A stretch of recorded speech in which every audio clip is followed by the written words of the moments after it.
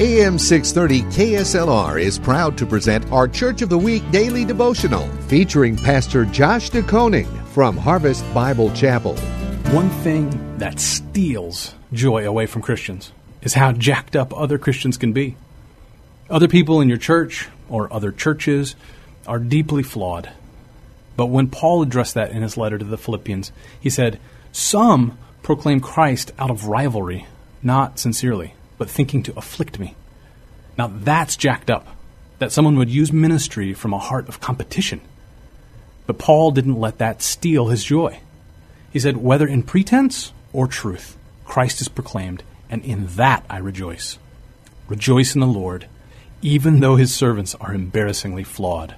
Rejoice."